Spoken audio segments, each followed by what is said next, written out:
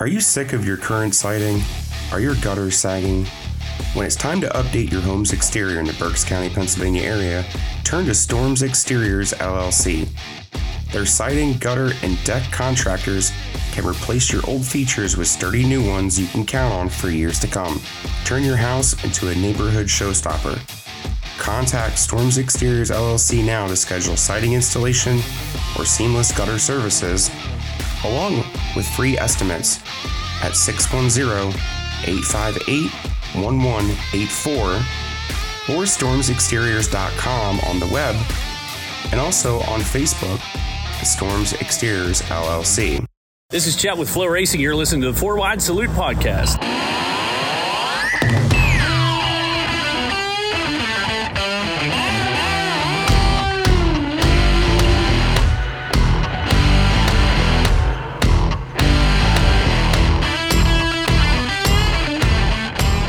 Welcome back to another episode of the 4 Wide Salute Podcast, presented by Leindecker Racing Engines. Go check out Leindecker Racing Engines on Facebook. Go into your search bar, pop in J Leindecker Racing Engines, see what they have going on. Nice victory from Rick Laubach last week with a Leindecker motor, and another winner this week, which I will get to momentarily. On to our breaking news items, and I want to kick off on a super positive, good note. As you guys remember, Dason Persley had a nasty wreck last year that may have almost ended his driving career because it was that nasty out west. Well, a post went out earlier this week showing that he was hot lapping a winged micro for the first time since that nasty flip. Well, he was going to show up at Coles County on Friday night and just kind of hot lap it, take it easy. He wanted to race, and he wanted to race as much as he could. He ran 4 divisions on Friday night. All of your typical 600 divisions that run at the Tulsa Shootout, your outlaw, non-wing, wing, your restricted wing, non-wing. Well, he won them all. He won all features. Then they went off to A24 Speedway last night. This time had to go through time trials. And at the end of the night, won 3 more features and finished second in the other one. So for the first time back in a car competitively, 8 features, 7 wins, and a second. So happy to see this guy back in racing and getting back to his normal self. Former guest of the show, but he's a race car driver. He's got a bright future, and I'm happy to see him back. Also on the World of Outlaw late model front, the Kentucky Colonel himself, Steve Francis, has returned to the series, this time as a director of competition, working right alongside series director Casey Schumann. USA 100 event from last weekend with the Ultimate Super Late Model Series that was won by Chris Ferguson down at Virginia Motor Speedway. Well, not so fast. Series director Kelly Carlton reached out to the Ferguson team last Sunday, informing them they were being disqualified. To make a long story short, they were told they could run a specific tire. No one had then came and told them otherwise. They ran that tire. They were DQ'd for running that tire. The series president, a day later, made a post indicating, let's hold up a second here. There's a lot of confusion of what's going on with this. The series president and the Ferguson team are scheduled to meet or call to discuss and get to the bottom of this whole situation. So there is more to come. But in the meantime, Russell Irwin was declared the winner. So we will see where this goes in the next week or so, hoping I have an update for you. Speed Showcase news. Changes were made this past week to the now must-see annual event at Port Royal in October. In the past 2 years, we saw 200-lap main features. This year, the feature will now be 75 laps. However, we'll still pay $50,000 to win. And on to some unfortunate news. Last Sunday night, the racing community lost a legend as Don Kreitz Sr. passed away. Although not a big winner of a lot of events, he was the winner of the 1975 Syracuse qualifier at the Reading Fairgrounds. But he is the one who started up the Kreitz tradition in running the 69, which is now what we see with Lance Deweese and Cassidy Kreitz. So condolences going on to the Kreitz family. Also passing away this past week was Gary LeBas, a household name up at the Orange County Ferris Speedway. His son Jared is currently competing up there in the sportsman division, so my condolences go on to them as well. On to our results. Starting off with last Sunday, Knoxville 11th Annual Capitani Classic, presented by Great Southern Bank. 9,000 to the winner, Logan Schuchart, your winner over Donnie Schatz and Aaron Reutzel. Devil's Bowl Speedway in Vermont also competed on Sunday. The CJ Richards Battle at the Bowl, 10,000 to win. The win going to the Flying Squirrel himself, Rocky Warner. On to Monday, Front Row Challenge, Oskaloosa Southern Iowa Speedway, 21,000 to win. Kyle Larson goes back-to-back over Carson Macedo and Anthony Macri, rounding out your podium. XR Super Series on Monday, Superior Showcase, Gondik Law Speedway in Wisconsin, 20,000 to win. Shane Clanton, your winner over Brandon Overton and Chris Madden. Tuesday saw night number 2 of the Superior Showcase. Again, 20,000 to win. This time, Chris Madden got it done over Shane Clanton and Brandon Overton, rounding out the top 3.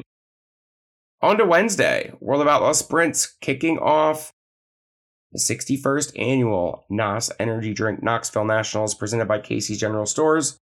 This would be the Brant Professional Agriculture qualifying night, 12,000 to the winner. Logan Schuchart picked up the victory over Donnie Schatz and David Gravel. Thunder Mountain hosted a Dirt Car 358 modified touring event on Wednesday. Billy Dunn was your winner. Action Track USA Fair Nationals 50 lapper for the 600 micros. Timmy Buckwalter getting it done in the micros, and Billy Pouch Jr. in the speedsters. On to Thursday, qualifying night number 2 for the Knoxville Nationals. Again, 12,000 to win.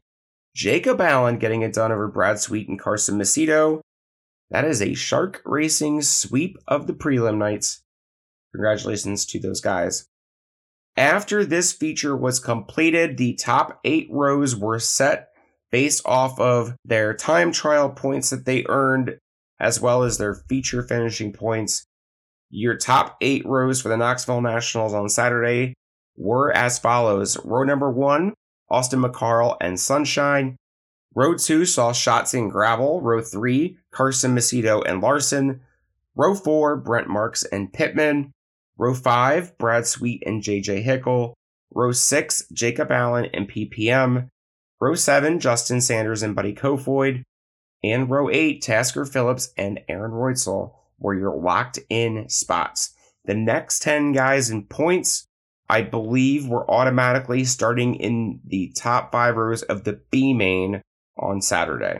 The rest went to Hard Knocks on Friday to re-go through everything again to set the rest of the B, the C's, the D's, the E's, and the top 4 finishers from Friday would lock themselves into Saturday night's A main. We will get to that momentarily. Lucas Oil Late Models on Thursday night, 40th Annual Sunoco North-South 100. Night number 1 at Florence Speedway in Kentucky was rained out. Lucas Oil MLRA inaugural event, CJ Speedway in Iowa, 5,000 to win. Tony Jackson Jr. getting it done over Spencer Dirks and Chris Simpson. Orange County Fair Speedway Thursday night hosted the 103 anniversary race, 17,500 to win. No surprise here, Matt Shepard, your winner over Stuart Friesen and Anthony Perrigo. On to Friday's national events. The previously spoken about Hard Knocks. 4,000 to the winner of Hard Knocks. And for the second year in a row, Rico Abreu is your Friday night Hard Knocks winner. Got it done over Kerry Madsen, Sheldon Haudenschild, and Brian Brown. Those 4 drivers were locked also into the A main of Saturday. Lucas Oil Late Models, once again, 40th Annual Sunoco North-South 100. Florence Speedway, they had a Group A feature and a Group B feature. Group A feature went to Hudson O'Neill over Earl Pearson Jr. and Bobby Pierce. And Group B feature, Jonathan Davenport over Dale McDowell and Brandon Overton. Hudson and Davenport both collected $5,000 for their efforts. Lucas Oil MLRA, Davenport Speedway, $5,000 to win out there in Iowa. This time, Spencer Dirks got it done over Chad Simpson and brother Chris Simpson. On to our local events, Big Diamond Speedway, of course. 410 show, weather was perfect, crowd was great, field was great, had a great night. In the end, Mark Smith was your 410 winner over Jeff Halligan and Freddie Raymer. Modified victory going to first-time winner at Big Diamond Speedway, Loudon Reimert, finally got the monkey off his back.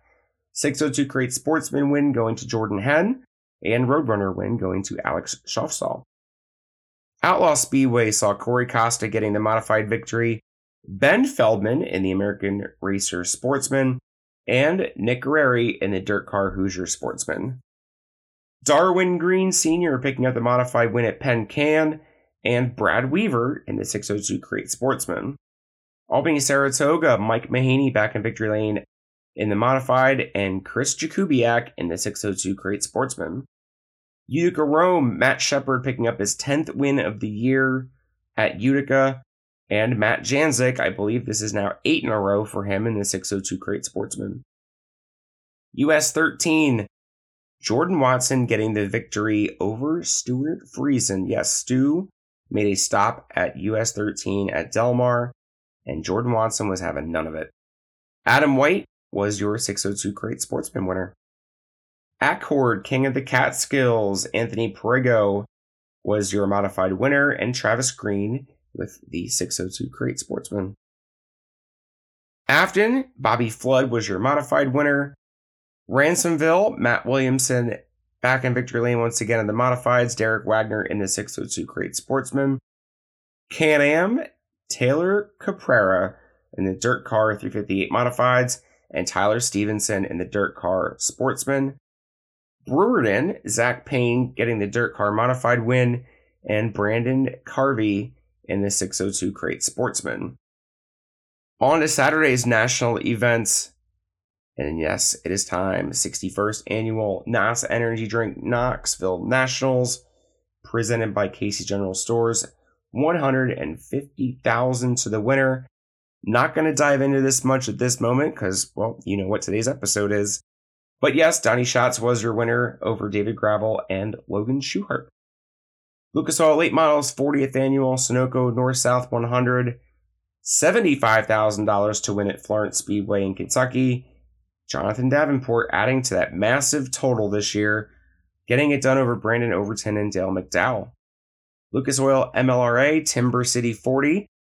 Maquoketa Speedway in Iowa, $5,000 to win. Tony Jackson Jr. getting it done over Chris Simpson and Frank Heckenast Jr. Ultimate Super Late Model Series Dirt Track Throwback Lakeview Motor Speedway in South Carolina, $5,000 to the winner. Zach Mitchell getting it done over Ben Watkins and Ethan Wilson.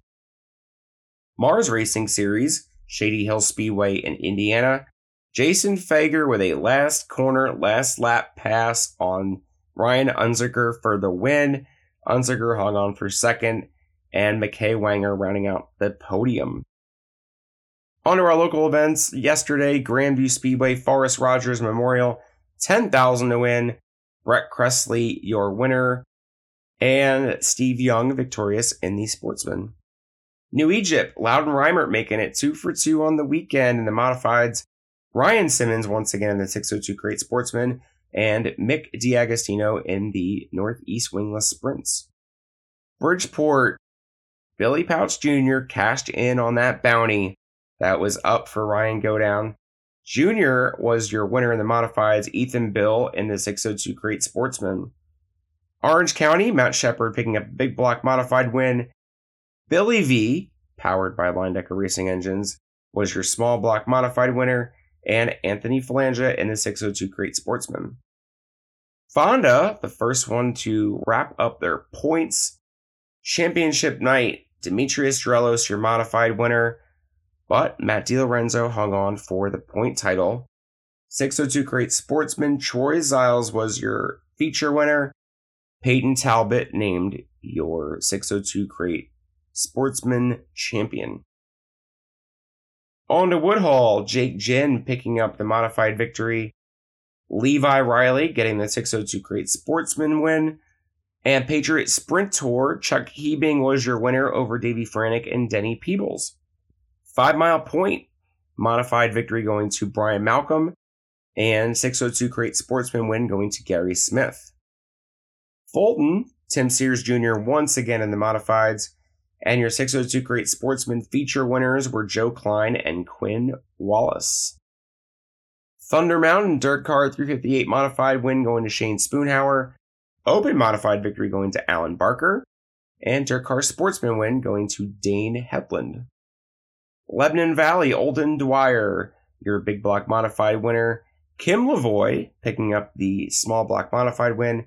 And Kevin Ward in the 602 Crate Sportsman. Land of Legends, big block modified win going to Justin Ayers, and 602 Crate Sportsman win going to Matt Guerreri. Clinton County, which we don't normally cover, but they also ran a 410 open show, had some 360s and 305s in attendance. Billy Dietrich was your winner over Ryan Smith and Kyle Smith, rounding out the top 3. Lincoln, Troy Wagaman picking up the 410 victory. Bill Deal picking up the Central PA Legends win, and Steve Wilbur in the wingless Super Sportsman. Path Valley hosted the ULMS late models. Greg Satterley, your winner over Rick Eckert and Kyle Hardy. Sealands Grove, Dylan Yoder picking up the Super late model win. Garrett Bard in the Pass 305s, and Taylor Farling with the limited late models. Those are your results. On to our upcoming events. Super Dirt, Monday, Tuesday, Wednesday, Thursday. Get ready if you got Dirt Vision. Super Dirt Car Summerfest. Monday night, Weedsport Speedway. Tuesday, Brewerton Speedway. Wednesday, on to Fulton. Thursday, wraps up at Land of Legends. All $7,500 to win. World of Outlaw Sprints, Thursday, Friday, Saturday. Agco Jackson Nationals, Jackson Motorplex in Minnesota. $10,000 to win on Thursday, $10,000 to win Friday, and $25,000 to win on Saturday. And just to put this in perspective, $10,000 to win Thursday and Friday is what the green money was in the A main last night at Knoxville. That's nuts. That will also be on Dirt Vision. All-Stars Friday, Outlaw Speedway in New York, $8,000 to win. Saturday, Utica Rome Speedway up in New York, $10,000 to win. Those will be on Flow. Lucas Oil Empire Super Sprints Monday. Canadian Sprint Car Nationals for 2021. Ohsweken Speedway, Ontario, Canada, $10,000 to win. World of Outlaw Late Models Friday, Williams Grove Speedway, $10,000 to win. Saturday, Battle at the Border, Sharon Speedway out in Ohio, $10,000 to win that as well. Lucas Oil Late Models teaming up with the Comp Cams Super Dirt Series Friday and Saturday, 30th Annual Comp Cams Topless 100, presented by Nutrien Ag Solutions. Batesville Motor Speedway in Arkansas. Friday's the prelim night. Saturday is the big finale for $50,000 to win. USAC Silver Crown Friday and Saturday. The Bommarito Automotive Group 500 IndyCar Weekend. IndyCar Pole Night on Friday at Worldwide Technology Raceway in Illinois. And Saturday, Bettenhausen 100 Illinois State Fairgrounds. You will not want to miss that. Orange County on Saturday is their big block Final Four, $5,000 to win that. And Friday night up at Big Diamond, Prelude to the Coal Cracker, $10,000 to win. Those are your upcoming events. Those were your results. As always, thank you to all of our followers and subscribers. Like and share the podcast on Facebook and Twitter. Smash that 5-star rating button on all your podcast platforms. And of course, a big thank you to Kenny Bruce and Bill Brown and Company for the support. On to this week's episode. Who else would I call up to talk about sprint cars and what we just witnessed for 4 nights other than Bert Wojcik? Bert and I hash out what went down in Iowa at Knoxville, through the prelim nights, through Hard Knocks, into the finale yesterday, and chime up some good conversation. Gonna leave you guys at that. Got a nice, good episode coming up this week for next weekend. Think you guys will enjoy it. And that's all I got for you. So, until next time, enjoy the show. Bill Brown & Company, located in Hamilton, New Jersey, has been in the printing and promotional products business since 1946. Current owner and proud dirt track supporter Ken Bruce has been with the company since 1987 and has continued to deliver the customer service that Bill Brown & Company has delivered since the beginning. Kenny supports dirt track racing through the sponsorship of the number 11 Modified, driven by Danny Heber, along with sponsorship of bonuses of Big Diamond Speedway and the Short Track Super Series, and is proud to be a sponsor of the Four Wide Salute podcast. You can reach Bill Brown & Company at 609-586-1408 or by email at kbruce@billbrowninc.com. You can also check out the promotional products on the website at www.billbrowninc.com. On this week's episode of the Four Wide Salute podcast, I have my buddy Bert Wojcik with me, and we're going to recap Knoxville Nationals. What an eventful week it was. Boy, I kind of knew what was coming on Saturday, last Sunday already. That Capitani Classic on Sunday, and Donnie was right there. And I'm thinking, this guy has a chance to do it again. And I wasn't wrong.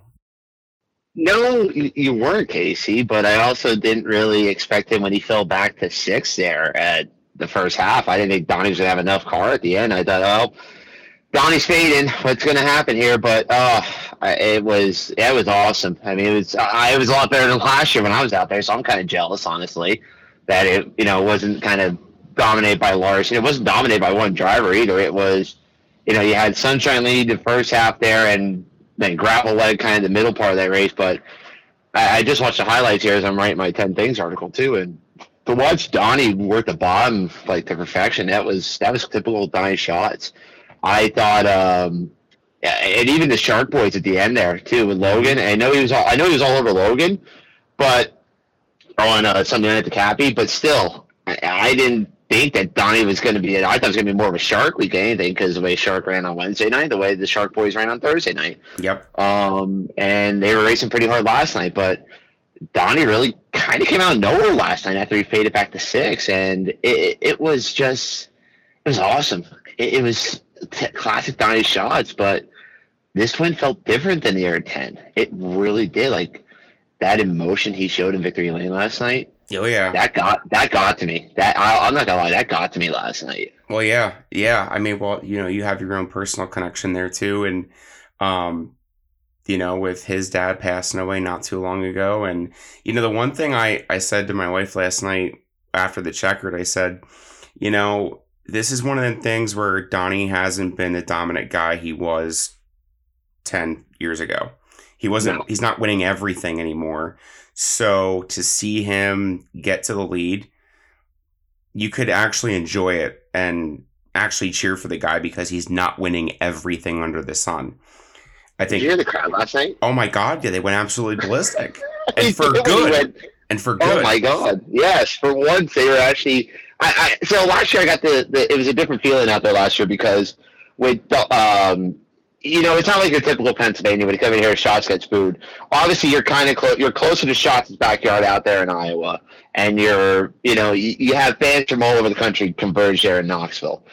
But I found myself, more over the last couple of years, and I got to know Donnie by interviewing him and talking to him a little bit. I've grown myself to be a Donnie Shots fan, but also I was cheering for Donnie more last year than I thought I ever would, and this year. To see, I was cheering for him to get the win at Weedsport, to get the win at what else? Where did he close there? Like this week here at Knoxville, like to get around Gravel. Like I was pulling for that last night because they've been having such a terrible year. It hasn't been good. It's only been like the last couple of weeks that they finally really seem to get the 15 car back rolling. And now I think it's a little too late to go get a championship. I could be wrong here, but still, it's the 15 car is rolling, and they could be setting something up for 2023 here. Yeah, I mean, we discussed this last year, I believe it was, talking about that Ford motor, and give it time, give it time. They're going to get the kinks worked out. They're going to get it figured out.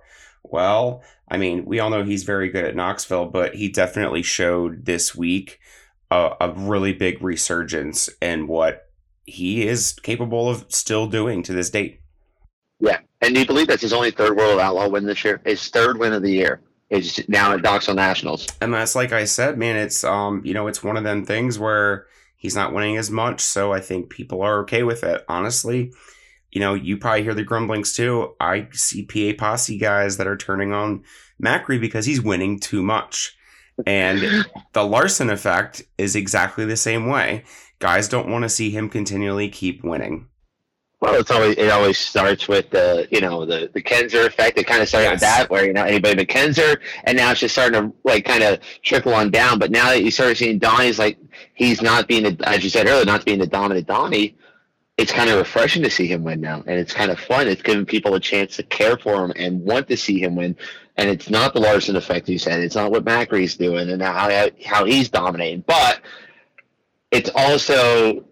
When you know the story behind it, like I said earlier, yes, that helps entice his story and make it even better and make it a better feel-good story. Like I said, that emotion last night, it hit hard. It hit pretty hard last night. Yeah, to see that, but it was just.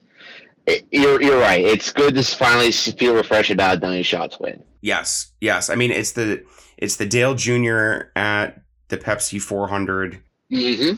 In 2001, it's exactly the same kind of scenario where I don't think anybody in there with a heart didn't want to see that happen.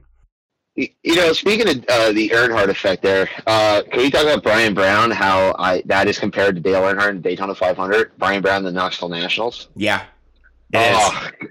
Again, Brownie, no luck whatsoever again in Knoxville, and had no car last night to even contend for the Knoxville Nationals. What amazes me, and I've said this before, I think more sprint cars and even late models too, where you look at this field last night and it is the who's who. It is the multi-A-main winners across the board.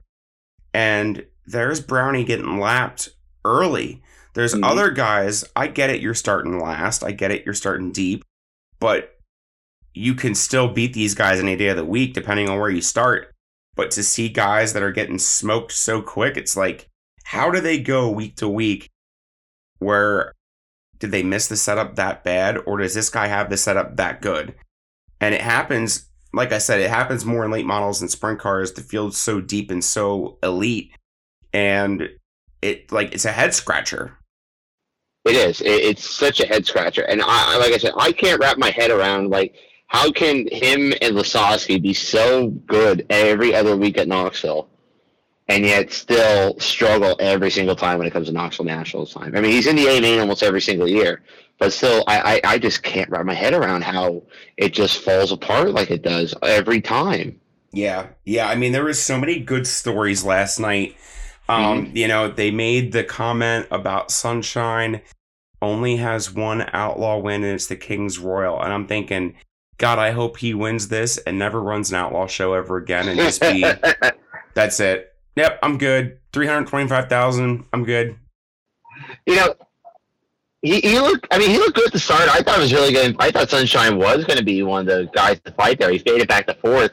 Even Austin McCarl, I was really impressed with Austin McCarl at the start of that. I didn't even know that. So this is the thing about the format too in Knoxville is that it's so hard to keep track of it and see who is the top points guy and who is going to be the guy that's going to be really the one that's going to lead to the pole then until you get done with the feature on Thursday night. Normally with the Chili Bowl, you can kind of keep track with that a little bit better with the passing points and all that other stuff. But Austin McCarl, I didn't even know he was even close to being part to being high point man. There he goes, head to pole, and he ran pretty well until that tire went blew up on him. He was the one that out of the top 10 starting spots, I'm thinking, who's going to be the one that slowly fades back? Not because he's bad, just because the rest are that good. And he was not going away. I mean, yeah, he lost a spot here, he lost a spot there. up until the open red, and that tire just whatever. But I thought for sure he was going to be the one that was going to fade back quicker, and he was just fighting and just, nope, I'm not going to go away. You guys probably want me to go away, and I'm not going to go away. And that was very impressive, I will say. And it almost felt like watching his old man out there with Terry out there. Yep. He's learned a lot from his old man, and running Knoxville weekly helps a lot. He's definitely coming to his own, I feel like. I'm not quite sure how many wins he has at Knoxville on the top of my head this year, but they are definitely showing that they're a strong enough team and that they can run with these guys. And that tire didn't go down. You're looking at a top 10 run for Austin McCarl last night. Absolutely. There's no way, no doubt about it. No doubt about it. He would have definitely hung in there. One win this year at Knoxville he has, but and give it another year or two, and you're going to see his brother doing exactly the same thing. Yeah. Carson's not too many steps behind. Not at all. No, not at all. No. And then to add to, the feel-good stories you brought up, Shark Racing, I couldn't believe how fast Logan got himself through that field last night. And honestly, I didn't realize Jacob was still hanging around. And then, again, the second part of that race, here he comes doing his thing on the bottom like he always does. Yeah, absolutely. And I'm looking at the lineup here right now. Logan came from 17th to 3rd, and Jacob came from 11th to 5th last night. They were charging super hard last night. Yeah. What a week for those guys. I mean, you started off with the Capitani, with Logan holding off Donnie, and then the whole thing with Logan going in, winning on Wednesday night. Yeah, sure, he started on the pole, but he still had to hold off Donnie's shots, which is still a feat in itself at Knoxville. But still had to go through the B main. We'll get into format in a minute. But right now, we're going to feel good here about Shark. And Jacob, that was fun on Thursday night. Watch Jacob go out and win there.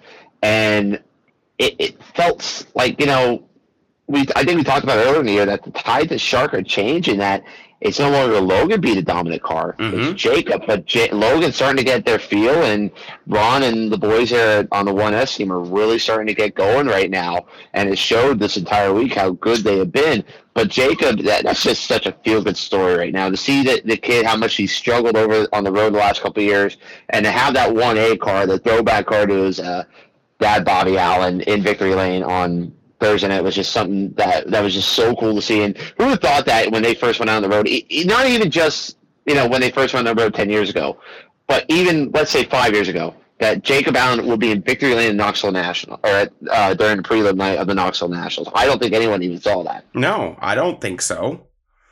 The pool I got in, I don't think anyone picked him to win on Thursday. And, Jacob has those niches with those certain style tracks that he's really good at. Those 3/8 third mile type tracks, he's really good on those. And I just wasn't picking him to be a strong contender on a big half mile. Well, his half mile program's gotten better this year. I mean, he was running up front of the Grove on during the Morgan Cup. Yep. And obviously this year at Knoxville ran pretty well. Yeah, when he went up at Cedar Lake, okay, that's a 3/8 mile. It kind of fits his wheelhouse here. But their half mile program on the 1A is not that bad right now. No. And when they hit the road together, we knew from being around here what Logan's been able to do. We've seen him progress. Jacob was kind of okay, well, we can't leave him at home. We're going to bring a second car. And no knock on him. I just think that was a scenario everyone saw. Like, we can't exclude him, so let's bring him with. And, he's quietly worked himself to where he's at. And I love it. His interviews are freaking great, too, because they are. I told Derek, I said, this guy sounds like he just was on the beach and just hit a massive tidal wave and was hang 10, dude. Like, he's so chill, so not your typical race car driver. He's not.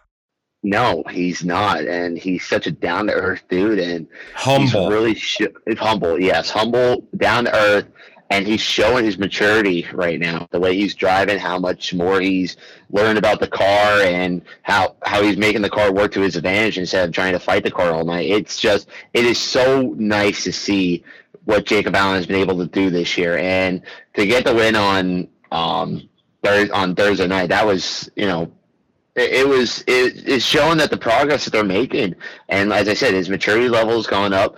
And you're right, his interviews are so great. I had so much fun interviewing him when he went down Lincoln, and I gotta get him on my show. We gotta get him on there to get, because I'm sure it'll get wild with him on there. And, it can always get, well, I mean, any of the Shark Boys, you get on there, they get a little loose. You go have some fun with them, and for that whole team to have the week they had, though, that is a feel good week for those guys. Yeah, absolutely.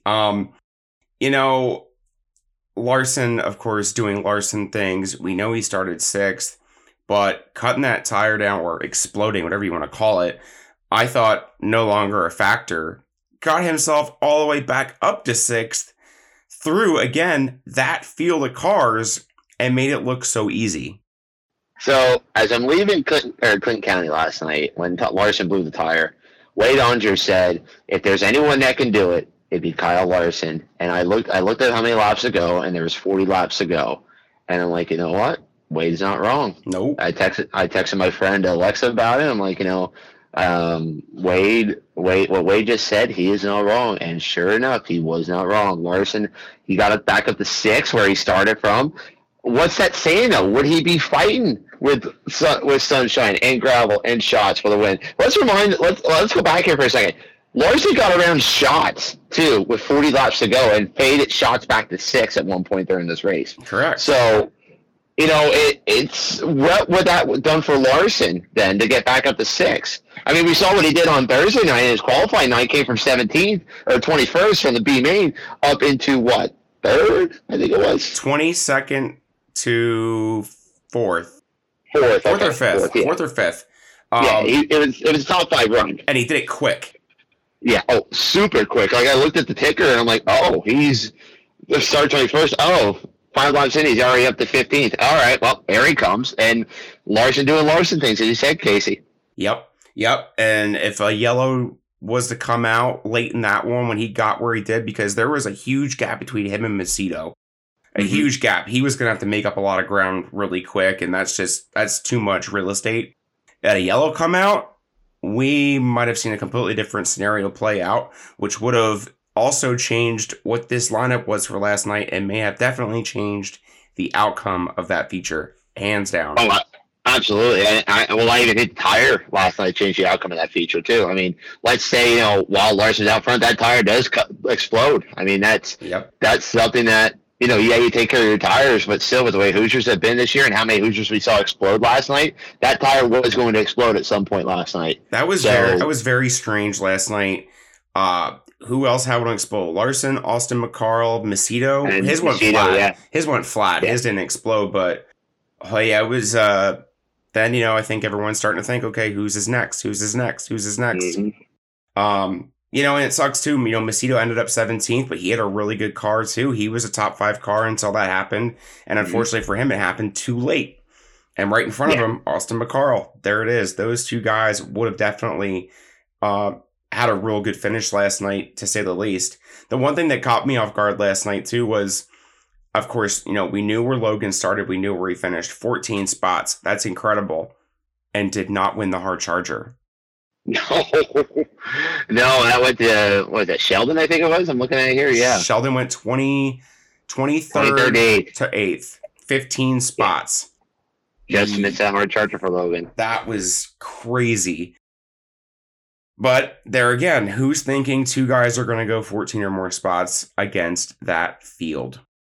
Yeah, seriously. Well, that's also, too, you look at the way Knoxville's been all week, too. And last night I thought was probably the best track of the week. I didn't get to see much of Friday, and I don't think any of us did. No. But Hard Knocks night is kind of one of those nights. All right, you kind of throw it away because all right, you got 4 guys going in from 21st to 24th. So it's kind of a throwaway night in a way because it doesn't have that full. It does have that excitement to it, but it just I don't know. There's something about Hard Knocks night that it's just meh to me. But Sheldon. I'll let you take that up with one Rico Abreu. Yes, I will. Because that is his night to shine. That's his third. That's his third qualifying night. He owns it. But that's a problem if you have to own Hard Knocks night, though. That is a problem in a way. I mean, and Rico, he even came from 21st to 13th last night too. So top 15 run for Rico. But still, the track itself was the whole week. It was weird, but last night it was better than what I expected to be in the feature. Last year, towards the end, it started to rubber down. I remember that because that was kind of till Schatz went up there and found the high side with I think about 6 to go. But everyone Larson was down the rubber on the bottom. But this year they finally had it where you can have 3 lanes of racing. But I wonder if it was starting to clean up and rubber up on the bottom a little bit, the way Schatz flew around gravel towards the end there. But still, it was such a weird week for the track. It was, but it progressed in a good way. It did. That was a big time deal. It progressed in a good way. It really did. Yeah. The way they had it soaked on Wednesday night. I know Pork and I, we were watching outside here, and we just couldn't get over how wet it was to start on Wednesday night. And I'm like, well, this is not going to end well at all because nobody's going to be able to pass. And it showed very well. And then all of a sudden, Twitter's lighting up with how terrible the format is. And when you have tracks like that, I agree with it. But when you have a track like you could have last night or Thursday night, format's not so bad then. No, I mean, I think it took shape after everything was said and done. I think there's probably a couple of guys I thought would have been in it that weren't. No one was expecting Austin McCarl to be on the pole, let's be honest. Mm-hmm. But I think there wasn't really a whole lot of, I cannot believe this guy didn't make it. For me, that guy was Macri. And yes. Baston was probably my second that I was pretty certain was going to lock themselves in pretty well. Maybe even through Wednesday and Thursday and not even have to go through Hard Knocks. But those things happen. They do. The one guy I was very surprised that turned his program around the whole week was Kerry Madsen.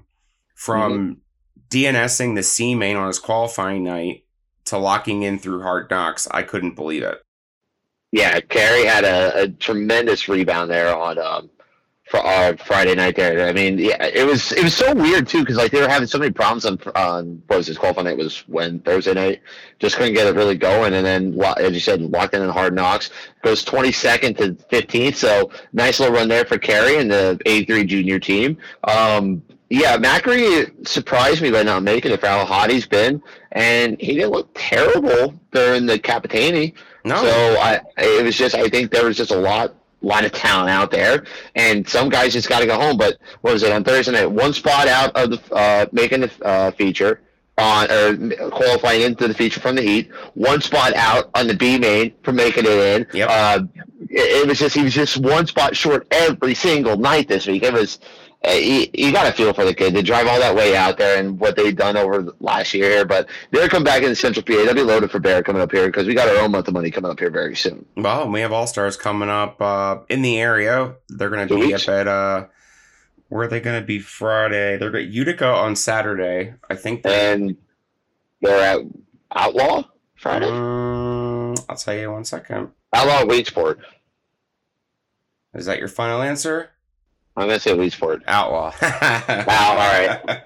right, close. So I would not be surprised if he does not attend those, and then we all know what's coming very soon as the Tuskie's right around the corner, not too far away.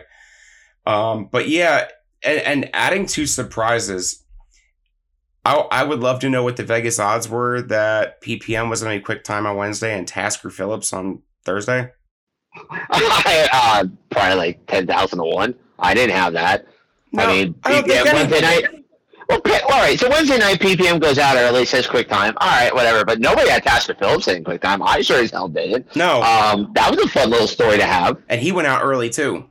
Mm-hmm. Very early, yeah. Well, that's also too on the fact of where on Thursday night the track was still not where it should have been on Thursday night as well, where it faded off, and then it was still hard to pass, and it took until the third heat where the track finally came in on Thursday night for the first time in 2 nights. But no, and by the way, you got to feel bad for PPM. Oh, that boy, everyone's just. I mean, I don't want to really discuss on it, but everyone's cheering for him this week. You heard the crowd last night, and to end the week like that. I mean, that is just the shittiest way to end your week in Knoxville. Yeah, well, and watching the wreck happen, I thought Hickel was in trouble because Hickel lost his front wing, his top wing. Yes. That thing was destroyed. PPM had a top wing that was crunched up a little bit, but didn't look too bad. I will comment on it. His family must have reached out on some platform and he does have fractures in the C7 and T5. But that you can comment on. Yeah, he is. Oh, yeah, we're not talking about the other thing. Yeah. That's a behind the closet door thing we want to talk about. But yeah. Yeah, we ain't throwing punches on that one. Yeah, he's so he does have something going on, but he is alert, and in that regard, he just has some more recovery time on top of what he's already been through. But he's a strong one. He'll pull through. He will. That boy needs some luck, man. You have everything that's been going on with the leukemia and to go through what everything that went on this week here, and you get into Knoxville Nationals, and that's the way it ends. That's terrible for BPM. Hopefully, you get some luck here. Yeah, I didn't even catch a replay to see what really started it either. There was no replay. They were nose to tail because he started 12th and Hickel was 10th. So, someone said something about someone got into Pittman's rear tire or something. Mm-hmm. And Pittman started 8th, so that makes some kind of sense there, but there was no replay to even see what really caused it. But I couldn't believe they didn't really show a replay either. I mean, I thought normally they do, but it was kind of weird that they didn't last night. But I guess for good reason too. You didn't really know what was going on with PGM. True, very, very true. I'll give their vision that credit. That was good on their vision for thinking of the driver and all that, making sure that he's all right. Yep. There's been some nasty ones in turns 1 and 2 at Knoxville over the years. We didn't need to see anything worse. So, no, correct. Speaking of Pittman, very impressive. The Hefner car we know has won a qualifying night there with Mr. Hodnett behind the wheel.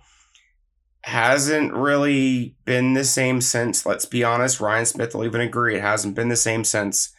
Mm-hmm. Pittman not running full time this year or last year. Runs his one-offs here and there, ran the full, but he ran the 360s too, right? He ran both.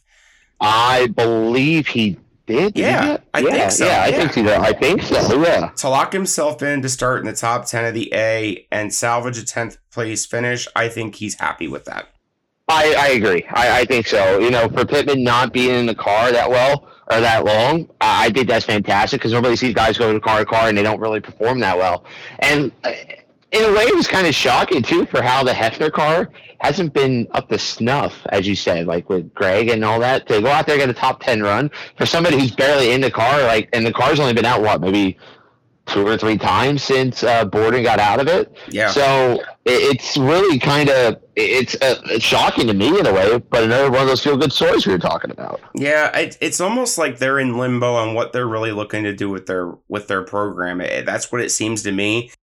Well, Hefner's going to have a car, but I almost feel like, too, that with Mike, there's a lot of other things going on in Mike's life, with multiple racetracks he has, and so maybe run that part-time schedule may not be the bad thing for them, and then they can maybe he can focus on different things, take that off his plate just every now and then, and maybe that might put a little bit more, maybe that knockdown thing that he can do, and get back to being, that 27 car that we all know, and maybe just on a part-time schedule. Yeah, I mean, hey, it's no secret he works with Jerry Parrish at Lincoln, and we know what Parrish is doing with the 21 Premier car now, and it's a special ride now. It's almost like a Swindell type car where it'll pop up here and there with a surprise driver behind the wheel, and I think maybe we'll see something to that extent in the future. Who knows? But with them also partnering with the Bill Gallagher ride with Briggs, that's also, dedicating some of his time and commitment that way too. Yeah, definitely. I think that, there's a lot on, as we said, Hefner's plate between everything down at Lincoln, everything up, with doing the Hefner car, or not the Hefner car, with Kurt, and then with Briggs. And there's a lot of Mike's plate, and plus his own job too with the Lelands.com as well. So there's a lot going on there, but hopefully, we'll see that 27 car a little more than we saw the 21 car. And speaking of the 21 car with Paul McMahon, and was it this weekend's his last race? I think it is. I believe so. Next weekend? I believe it is. Yeah. So, that's gonna be weird not seeing Paul to the wall anymore. Yeah, but you did touch on seeing someone hop in a car that hasn't been in it and being successful. I'm I'm sitting here with a stress ball in my hand that's blue, and when you press on it, it shows pink. And that reminds me of a picture I sent you on Wednesday of the Swindell car, which did win Best Appearing Car, rightfully so, I think. Yes, I agree. And I do think second and third were respectable finishes for Macedo's sweet-looking cold trickle car, I called it. How come nobody's done that before? I don't get why it took until 2022 for a cold trickle car to come out on the sprint car side. I don't get it. And of course, Sheldon had the bright orange going. They were badass rides. Justin Sanders. So I remember having a conversation with Jeremy from Sprint Car Unlimited when we were at the EMPA banquet Friday night, and we were arguing over where we can watch the best sprint car racing in the country. And he said, and rightfully so, he had a great argument. Do not overlook California. Yes, it's a lot of 360s, but there's a lot of talent, a lot of young talent out there. It's no longer the Kadings that rule the world. And Justin Sanders is one of them guys. And he finally got an opportunity in a very, very good piece and locked himself into the A main. Yeah. I was kind of surprised on that too. Because that Swindell car, who was in it last year? Bell or Basin was in that last year. Was it Basin? I think it was Pittman. But yes, it was Pittman. Yeah. The Swindell car, it's had a couple different drivers in it this year. And it really, I don't know if it's been up to snuff, but Sanders impressed the hell out of me this week. I mean, the kid looked good.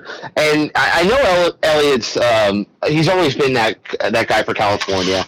Always been that, always pulling those California guys, but he's not wrong. No. California has some really, really good racers out there. And don't knock the 360s, anyone. Nobody ever knocked the 360s because, I may be a little biased right now, but I think the 360s might be some of the best racing in the country, not only just with, out there in California, but even with us at the URC. I mean, we even put on some bangers with URC in the 360 class. So 360s are nothing to laugh about. I know we're in 410 dominant country, and everyone worries about the 410s, but the 360s are right up there with the competitiveness of the 410s. And the talent that's out there in California, as you said, it was dominated so long by the Kadings.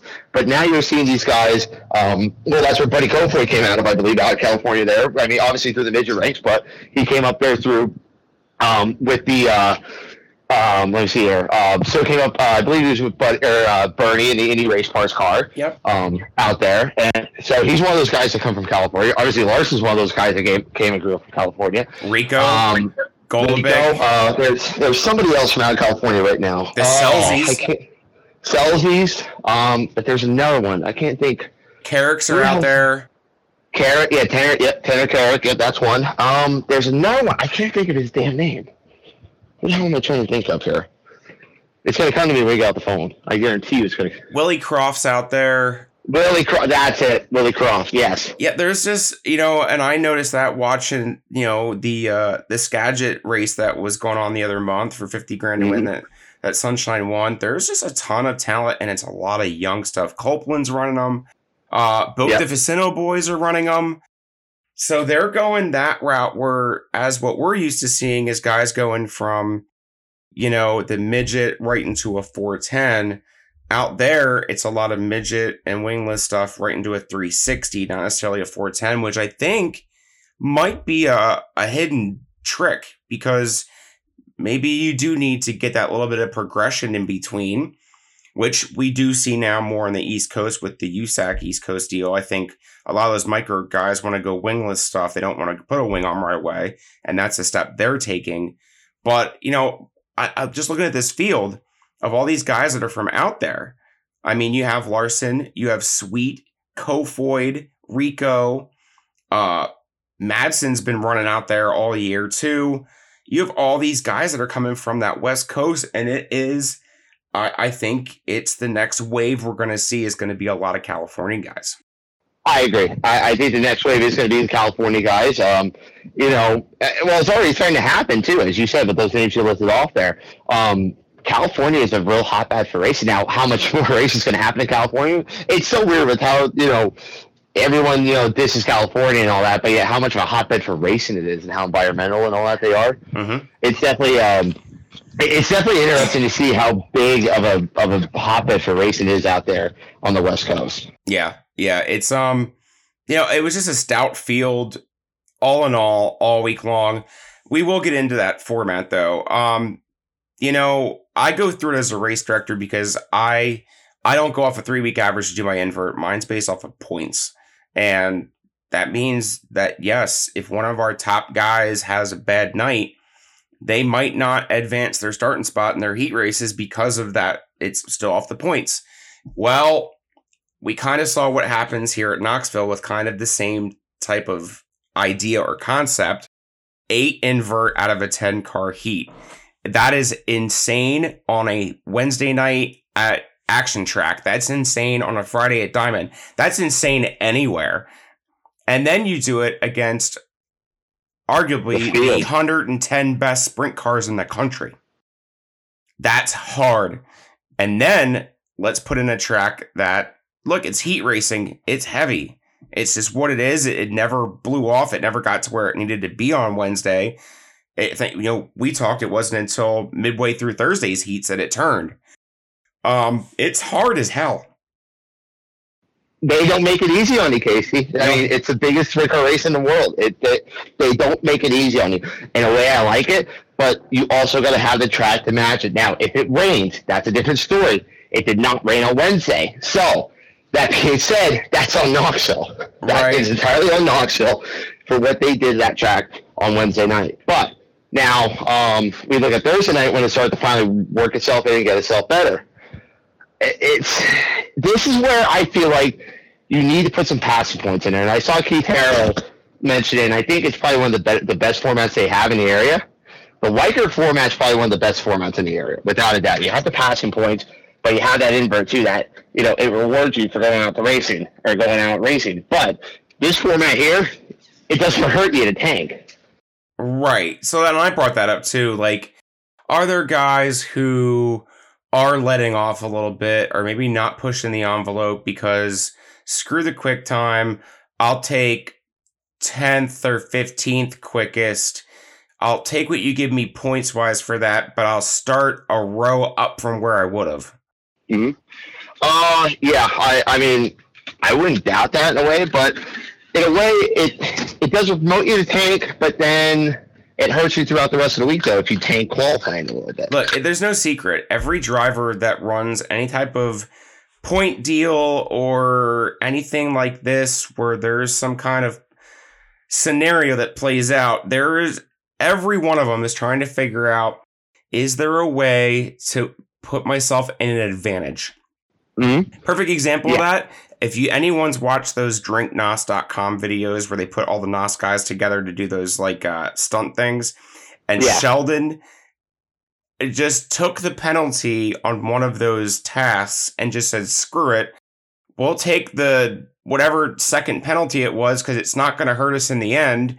And everyone's like, well, that's the mentality. Is there some way I can finagle this to my advantage? And I'm curious if anyone actually tries to do that. Well, nobody's ever going to make that. To do that. Of course not. No one's ever, but of course not. I mean, I don't know. Maybe they might. They might try to, but you're never going to know the real answer to that, Casey. That's the thing. You're never going to know the full answer to it. You're never going to know if somebody's going to be out there tanking or going to be doing, everyone's manipulating stuff. Let's be honest here. They will always try to manipulate. They will always try and find their way. It's the game. It's the game, yes. It's all about the game, and that's how you got to know how to play it. I tried to pull a Triple H reference there, and it did not work out. But yeah, it's it's just something to think about. I don't think the average fan thinks about this kind of stuff, but the positions that you and I are in, that stuff runs through our head.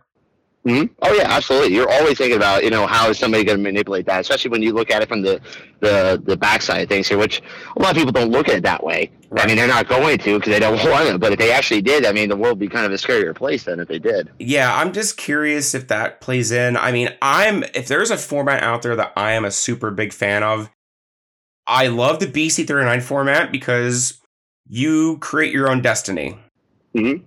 And I'm a super big fan of Eldora. I would change one thing with that Wheel of Death, and I would take the 0 off of it. But that's just me. But I love the format because you don't know what's going to happen you don't know what that invert's going to be until they spin that wheel. And that's the best thing about it, is that I like it when they do a redraw. I like it when they do a wheel of death, or wheel of death, wheel of destiny, whatever you want to call it. Right. It can be a wheel of death if you put an 8 on there. It definitely is a wheel of death then, but right. It all depends what the track is then. But I feel like when you have a format like this, you got to put passing points up. If we're going to pull an invert with an 8, you got to put passing points up. Again, it's just okay. So back to a Friday night. And our point leader starts 8th in the heat race. Okay, that's fine. But most case scenario, that means that your weaker guys or your slower guys are up front. Mm-hmm. Well, in this situation, you're talking about 110 of the best sprint cars out there. There ain't no slouch that's on the pole. Oh, there's not. You got to pass. I think that's where Shots or Schuhart's are on the pole on Friday night or Thursday night, I think it was, or Wednesday night. Sorry, Wednesday night, I think it was. Schuhart was on the pole on Wednesday night because he timed that bad. Yes. But he won his heat race because he started towards the front. Mm-hmm. So he got rewarded in a sense because all these high point guys, as you and I talked about it, it was the first 8 heat races. They didn't transfer. The 8 starting spot did not transfer. No. And that's where Tasker Phillips kind of got screwed by where he went out to time. Yes, he did get rewarded for his quick time, but that's kind of a kick in the pants because now he is starting 8th behind other guys that went out later and the track was not progressing. So that just puts you where it puts you. Yeah, exactly. It puts you where it puts you, and you just got to live and die by that format. Now, I mean, it did work out for Tasker, though, because he did make it into the A main on Thursday night, but still, that was through the B, as well as he made it into the A main for Saturday night as well. Right. So it showed that, all right, you can still go out there, come through the B, and still get enough points throughout the whole thing. But I also feel like if you're going to do that, as I said about that too, you got to put passing points up. You got it. If you're going to start that big of an invert, I know they make it difficult on you, but there's got to be some kind of passing points up there. Yeah, either that or like an invert of 6 would make more sense to me. I think so too. Yeah, but I also do like the 8 because then it makes it a little more challenging. Oh, true. I love it when it makes it challenging, but it is so hard to pass in heat racing. I don't care where you're at. It is so hard to pass in heat racing anymore. Yes. But no, all in all, it was a great week. I mean, like I said, it progressed for the better all week long. For them starting this show at 9:00 our time each night, they were still done before midnight. I was happy with that. Mm-hmm. They didn't dick around like some other events and tracks do. I was I'm not even directing at anyone. I just know others do. I know. I know too, buddy. I appreciated that. I really did, especially for a school night. That was great.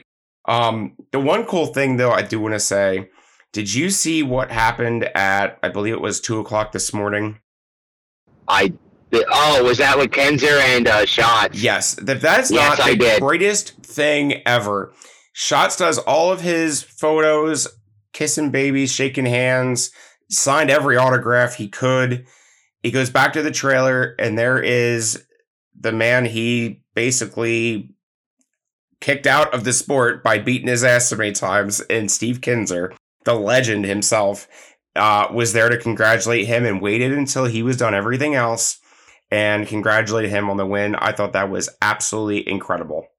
It's a GOAT move by the GOAT himself. I mean, you have the dominant guy of the 80s and 90s, and then you have the dominant guys of the 2000 meeting each other right there. I mean, these are the two guys that started our love affair for sprint cars. It started we're the dominant guys, and there they are shaking hands at this. It's so awesome. I thought that was such a cool moment. And Shots was still in his fire suit too at that time. Yes. I think you noticed that he's still in the fire suit. Yes, which we now know wearing white on Saturday, probably not a good idea because that thing was nothing near close to it. And Nope. But it's still before Labor Day, so you can still wear white. Correct. Yeah. No, that was such a cool moment. We're talking, that's the Earnhardt to Petty, that's the Gordon to Earnhardt comparison there. That's such a mutual respect. That's the greatest stuff we like to see. And then I guess, the one last thing to touch on, McKenna-Hassey won the best appearing helmet. I love it. I loved it. I thought it was great. I love that Calvin does this stuff. I think that the stuff he puts up is phenomenal. Him and his wife Jan do a phenomenal job for everything to do with the sport. And Calvin's such a fun guy. And to do what they do, and it gives guys incentive, like, hey, let's be creative for the biggest race of the year. And you don't see that in air sport. You don't see that in air track, really. NASCAR doesn't do that. No. It's only in sprint car races, only at the Knoxville Nationals that it happens. And I would like to see it maybe happen, maybe Doc Calvin doing something for Tuscarora or something like that sometime, or National Open. Let's get these guys to be creative, because there's some beautiful works of art out there. NASCAR has the best opportunity to do a best appearing car, and that's Darlington when they all go throwback. Mm-hmm. That's the perfect opportunity to do it. It just adds something special. I was waiting for hot laps on Wednesday and Thursday because I wanted to see what rolled out on the track. We all saw pictures. I wanted to see what it looked like under those lights. And by the way, Knoxville, Musco lighting, congratulations. Fantastic. That was absolutely amazing to watch those drone shots of the 4-wide salute. And that thing you could probably sync that thing to a DJ. Those lights are absolutely insane. I love the lights around the inside that shine up the poles under yellow or green. That is, oh my God. It was like... I don't think they go green. I don't think they did go green when during the initial starts and restarts. Yes. But I think they turned them off there, which I wish they didn't. I think it's I like that too, because I feel like it's a safety thing too, that, all right, they can see the green light too, but I also like that they go yellow. Yes. So a little bit more, because then you can see down the inside too. And you have more of those lights around the track than just a couple freaking cool. lights around there. It's so freaking cool. That's the plus of having a fair board there, that they have this, and also having the richest sprint car race in the world there. Right. That you have this money that they can go and do that. And Musco lightings are awesome. We saw what they've done for not only for Port Royal but for Grandview, and now you're seeing. They had them at Knoxville. They've always had them at Knoxville since, the TNN days when they were there. But it's not, Musco lighting are the must-have. They just put them in, if I'm not mistaken, like a week before the 360 Nationals kicked off. I believe so, yes. And you're risking it there because, well, if you have a major problem, what are you going to do? But the team they had put them in, that was, wow. Those things were badass. Musco knows what they're doing. Musco knows what they're doing. Adds to the event. That's all that it comes down to. But it really does. Yep. Any last notes before we wrap this thing up, bud? How about this weekend? Let's talk about this weekend a little bit in Central PA. We had a fun weekend, didn't we? Well, we weren't in Central PA. I don't know about you, but I wasn't in Central PA. Let me rephrase that. We were in the Scoop on Friday night, and then Clinton County on Saturday night. That's better. How about that? Correct. I was so thankful for the weather turnout. We finally got to see what a true turnout of fans and drivers were. I was impressed with the amount of guys that did show up that I didn't even know were coming. It was just a great turnout, a great ran show. Not patting myself on the back, but no, it went very smoothly. Guys were happy. I made sure I thanked them all for coming. They were so appreciative. They are looking forward to see what's coming up next year. Just a great turnout. I was surprised that 358s on Friday. That meant we had 24 410s. And then you guys had a great turnout at Clinton County. And if I'm not mistaken, there was only 8 of the same guys from the night before. Basically, yeah, they had a completely different field up there at Clinton County. I think the only guys that really showed up both nights were both Mark Smith, Ryan Smith, Borden. Who else was up there from the night? Borden, yep, Borden. Billy. Billy, yep. Other than that, there weren't too many other ones. Oh, Bishop was another one. There weren't too many. Everyone else kind of went down to Lincoln, or they just kind of took the night off, it seemed like. I mean, it showed that racing in Central PA is still strong, even with everything going on. You had 2 tracks that don't perform very rarely, I should say, and you had 27 and 26. Yes. And most of the field were 410s. Last night, a little more predominant 360, which, by the way, congrats to Kyle Smith. 360 got third last night. Yes. But Billy Dietrich that was such a fun win last night. And also, you got to give a shout out Mark Smith. He just dominates Big Diamond in the sprint car, doesn't he? When it comes to 360, 410s, he just dominates that place this year anyways. He's got that thing under lock and key. If it's not Robbie Stellwagen or it's not Davey Franek, it's Mark Smith. Mm-hmm. Yeah. Even though I thought... What car was he in last night? So he ran his M1, but he ran the 55 wing on top of it in honor of Phil Walter. Okay, cool. Back when Phil Walter ran the car. Cool. So that was a neat little deal there for Phil and his family, and I got to thank them and for allowing me to be part of that event. I got to thank you for allowing me to be part of your event at Big Diamond as well. By the way, I do ask for a longer cone leash next time because I feel like you're trying to kill me on Friday night. It's so funny. Jake showed up at Grandview last night, believe it or not. He was in the grandstands for the first time in, God, eons. And he looks over at me and he goes, boy, Bert's got some stones. I'm like, what are you talking about? He goes, that wasn't a very long leash on that cone. I said, look, that was not intended to be that way. I was under a false pretense of what that cone was for, and I was mistaken. But Bert still said, screw it, I'll do it. We'll be fine. And God rest your soul. Oh, my God. So I look up the flag stand. I'm looking at Merkel like, all right, how close do you want me? Because I was going to put it back a little bit, give him a little bit of a distance there. And Merkel's like, no, bring it further. I'm looking like, are you effing kidding me, Merkel? Are you trying to kill me? Do you guys have like a ploy to kill me here? Like, what are you doing? You might have been closer to the track than the flagman at Chili Bowl. Oh, dude, I felt like Terry Marks out there. I felt like Terry. That was insane. And I was saying, like, it was so weird because, like, I'm out there as I'm waiting for, like, the 20th car to pass. I'm pulling this, and there I see Mark and Freddie going in 3. I'm like, oh, shit, I got to get my ass hustling. And by the way, the Crocs were in two-wheel drive the entire night, so that's even more brownie points for me, big guy. Hey, I told you, if you bring out a yellow because your slipper falls off, I'd say I'm done with you. That'd be the greatest yellow flag in the world. I would never hear the end of it. I had to laugh, though. We've worked so hard at getting the dust down over the past couple of years with the new clay, and it's great. And in the initial start, there goes Davey Franek down through the infield and cuts across. And Borden, too. I think Borden went through the infield, too. And I'm like, I look back at 3 and 4 coming for the first lap, and there's this big puff of smoke, and I'm like, we tried so hard for the last 4 years to get rid of this, and now you guys are just creating it all on your own. Hey, you gotta go where they ain't, buddy. Gotta go where they ain't. But I also said too, I haven't seen. I say this every week. It seems like every time I'm out of Big Diamond, it's getting wider. It's getting better. Mm-hmm. I thought when we were Mark even said this too last night to me. He said, the surface is pretty similar when we were there with URC back in July, which that's a great thing because that was a great surface. And then you got to look at it. I thought the Super Dirt Show, that proved a lot, too. When you ran the first 65 laps of that race with 2 lanes there before it finally started to rubber up, which it's going to happen in a long-distance race. Yep. It's going to rubber up eventually. But to run 65 laps with the last 10 laps rubber down, like that's fantastic. And then to see Big Diamond that wide and have that cushion it did, this is showing that Big Diamond has potential. And I knew it always had potential. And now that you guys got the new clay on there, and Jake and everyone's up there working their asses off to get it working right and show that, Big Diamond's a threat.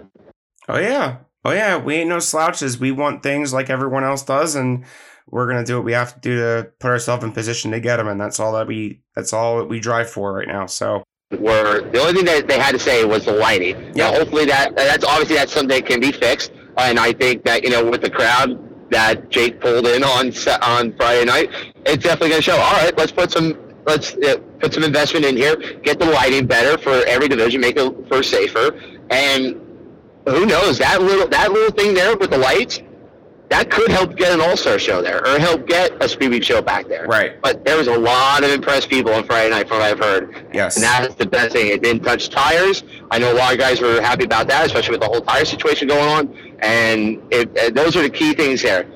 No, I was just saying, and hats off to Timmy Buckwalter.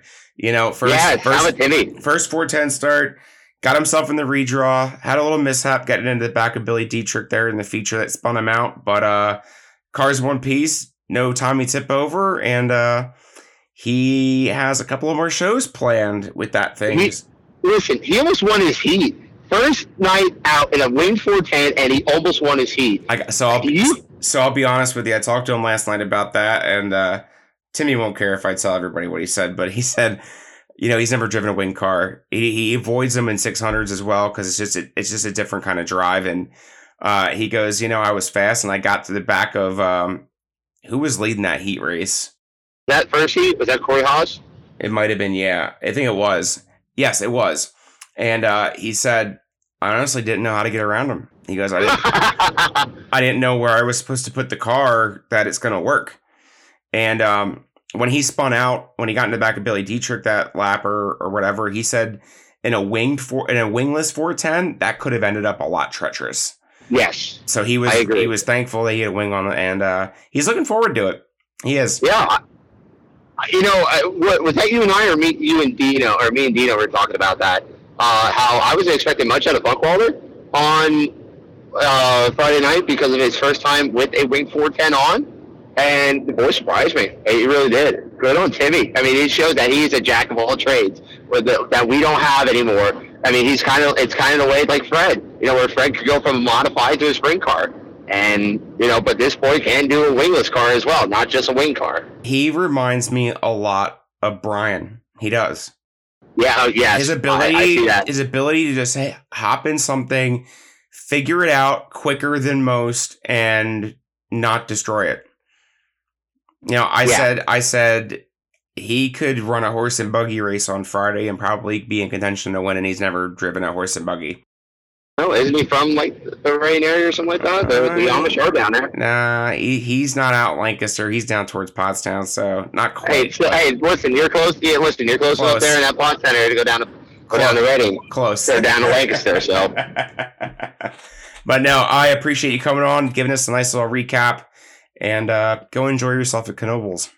Will do, yeah. I'm taking my mom up. We're going to go see a good band that we'd love to see, the Mahoney Brothers. We haven't seen them in a couple of years, and they're a fun little band. They do a lot of different covers of like Neil Diamond and the Beach Boys, and they've been doing Jimmy Buffett, Willie Nelson. Oh, cool. They're a fun band, and they do perfect.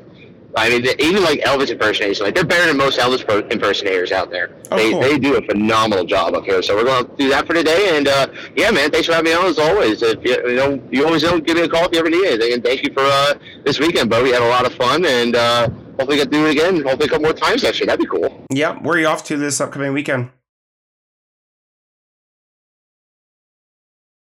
We'll see where the weekend takes us. I think maybe Friday night may go down to the Grove for the Billy Kimmel, because I always support the Kimmels. They've been just phenomenal people to get to know on Bear Hill. And Saturday night, we'll see where we go Saturday night. Not sure if we'll go anywhere Saturday night, or I don't know. Maybe we might take a trip up to New York on Saturday night. We'll see what happens. I think that's where I'm headed Saturday night. Utica. Utica's not a bad place. Yeah, if I don't stop in Middletown, I think I may end up. That's tempting. That's not a bad trip there. It's a possibility. We'll harass our buddy Chris and tell him that sprint cars are better than modifieds. I'm sure he'll love that one. Yeah, DOTM. That's what I call him. So, all right, bud. Have fun, and I'll catch up with you later on. All right, Casey. We'll talk to you later, man.